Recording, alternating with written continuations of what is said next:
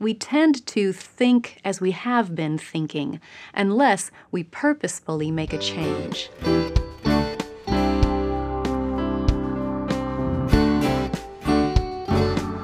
Welcome to the Simply Charlotte Mason podcast. I'm Sonia Schaefer. We've been talking about how to make the transition to the Charlotte Mason method in your homeschool. Some people are ready to dive right in with both feet, and that's great. But others feel more comfortable easing into it step by step. So I've been outlining a way to make that transition in 5 stages. I'll leave a link to those videos in the notes. Now feel free to linger at each stage until it feels comfortable. Today, though, I want to address the mental part of making the transition. We've talked at length about changing your methods for the different school subjects, but there's also a change that needs to happen in your mindset. Most of us think about education in certain ways. Some of those ideas might fall right into step with a Charlotte Mason approach, but some might not. And if we don't know the difference, it will be easy to get off track. We tend to think as we have been thinking, unless we purposefully make a change. So let's take a look at 3 tendencies that might be programmed into our minds from past experiences. 3 ideas that we might easily lean into without even realizing that they're taking us the wrong direction. Tendency number 1 is feeling like your home school has to look a certain way. It has to meet up to certain expectations and look just perfectly like someone described or perfectly like someone else's homeschool who uses Charlotte Mason. Do not let yourself be locked into something like that. Charlotte Mason wanted her approach to be a method, not a system. A system is you do X, Y, and Z, and you will turn out this particular product. That's not the way it is with Charlotte Mason, because Charlotte Mason is all about the child is a person, an individual, and we teach each individual person. So use her methods in a way that will fit your child best. You can level up or level down those methods in order to fit how your children will learn best and where they are in the process. So make her methods your own. Let them fit your family and make your home school a reflection of your personality as you use her methods in a way that ministers to each individual child. Tendency number 2, then. Many of us have a certain definition of education that might need to be tweaked if you're going to stay on a Charlotte Mason track. Many of us think education is just dump the facts into the kid's head and make sure they remember them until the test. So many of us, that's the way we were educated, if you want to use that term in that sense. We had all these things you were supposed to remember, and then when you get to the test, you regurgitate those facts. And usually what happened afterward, I don't think I'm the only one who did this, usually you would then just jettison all of those facts in order to make room for the next dump. Well, in a Charlotte Mason education is much wider, much broader, much better than that philosophy. In a Charlotte Mason approach, education is 3-faceted. It's like a 3-legged stool, if you will.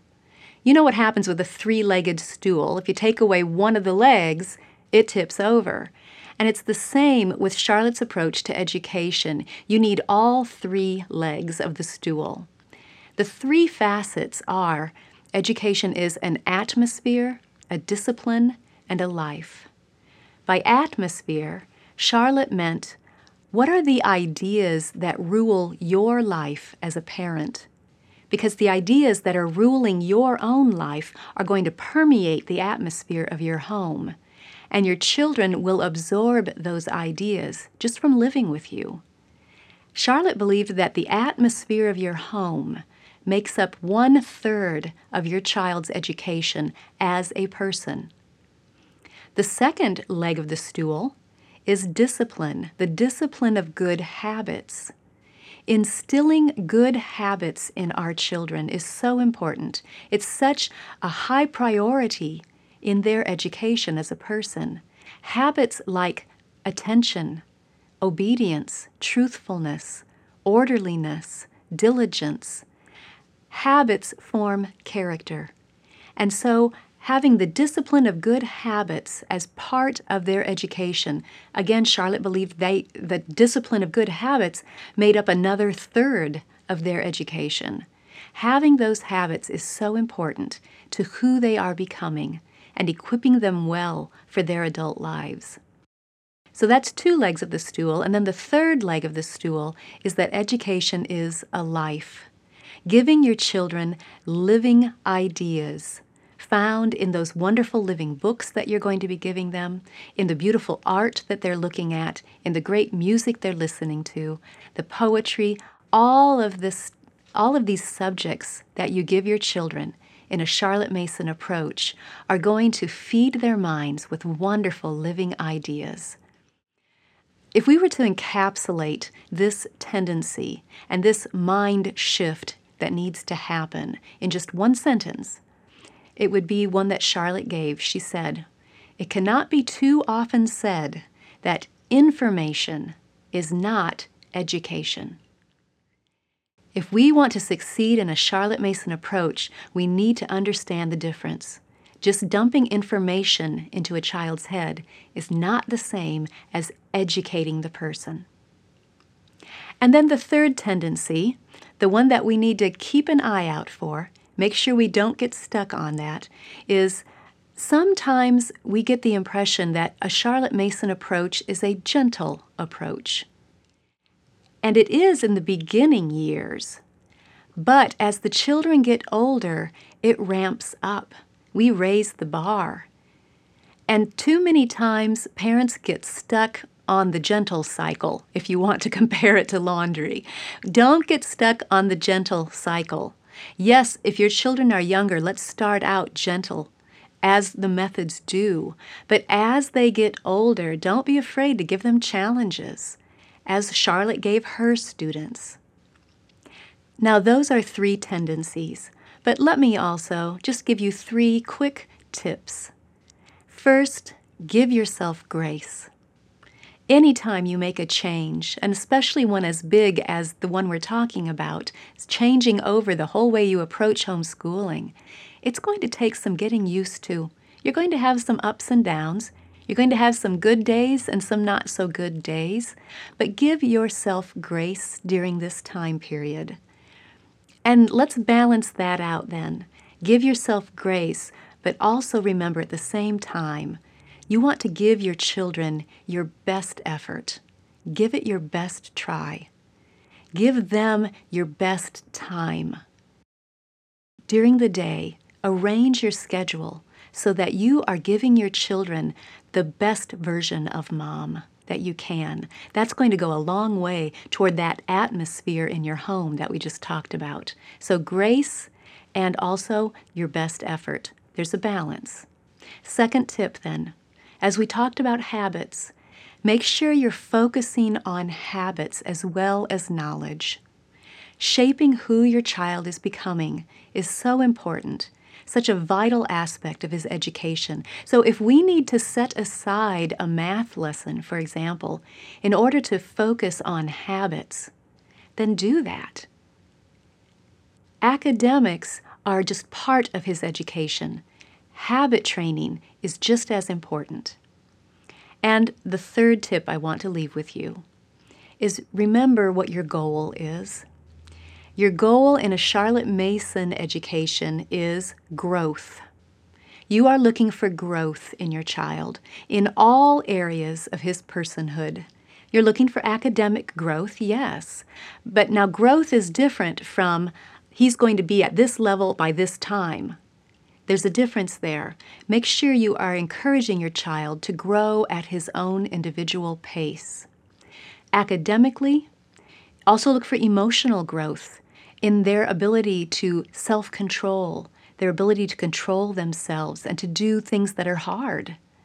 Also look for social growth, Are they able to communicate well with others of all ages? Are they treating those who are younger than them with consideration, respect the elder, protect the younger? All of this is areas of growth you want to look for. And then also look for spiritual growth. Is your child growing in his relationship with the Lord? You see, that whole picture, that's education. That's the goal that you're looking for. Think of it this way. You are guiding the growth of your child. You're not causing the growth. You're not forcing the growth, but you're guiding it. And that is not a once and done task. It's an ongoing process. Guiding the growth, it makes me think of tomato plants. In the garden, we would put wire structures around the tomato plants, and that would give the plant something to climb on. Different plants would do different things. Those who might not have the structure would just sprawl all over the ground, and their tomatoes would quickly go bad. But even those that had the structures, each plant was different. Some of them would just stay neatly inside the wire.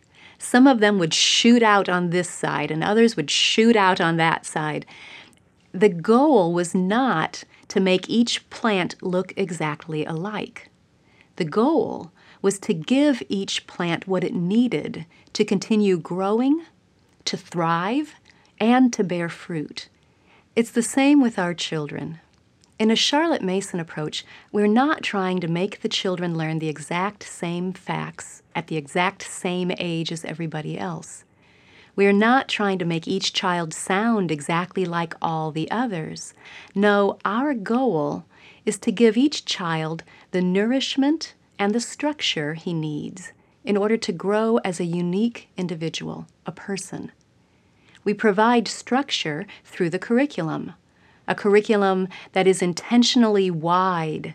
It's well thought through and carefully planned out. And we provide nourishment through the great living ideas that are presented within that curriculum. With the proper nourishment and the generous structure, our children can thrive and we will see fruit. I think Charlotte summed it up best when she said, "The question is not how much does the youth know when he has finished his education, but how much does he care? And about how many orders of things does he care?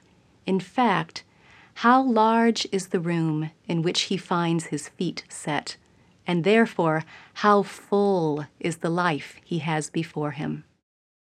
School Education, pages 170 and 171. That's the goal of a Charlotte Mason education. You are cultivating the whole person. Now, in the next few episodes, I'd like to expand on this idea of tendencies and tips. I know many of you have only recently heard about Charlotte Mason, and you want to start using her methods in your home school. All of you are coming from various backgrounds. Some of you are coming from scratch, let's say. Your children are just now at school age, so you'll be starting them off with the Charlotte Mason method right from the beginning. Others of you have pulled your children out of a classroom setting. You're starting to homeschool, and you're going to use Charlotte Mason methods from here out. And then many of you have been homeschooling, but you've been using a different approach in the past, and now you're making the transition to using Charlotte Mason. Some of you are coming from a traditional approach, some of you from a classical trivium type approach, some of you were doing unit studies, and some of you were unschooling. If you don't know what those terms mean, take a look at a video called 5 Flavors of Homeschooling. It will explain those 5 terms and walk you through those 5 different approaches. But the point is that each of those unique backgrounds brings with it a certain mindset. You can't help it. And the longer you were using one of those other approaches, the more ingrained that mindset probably has become.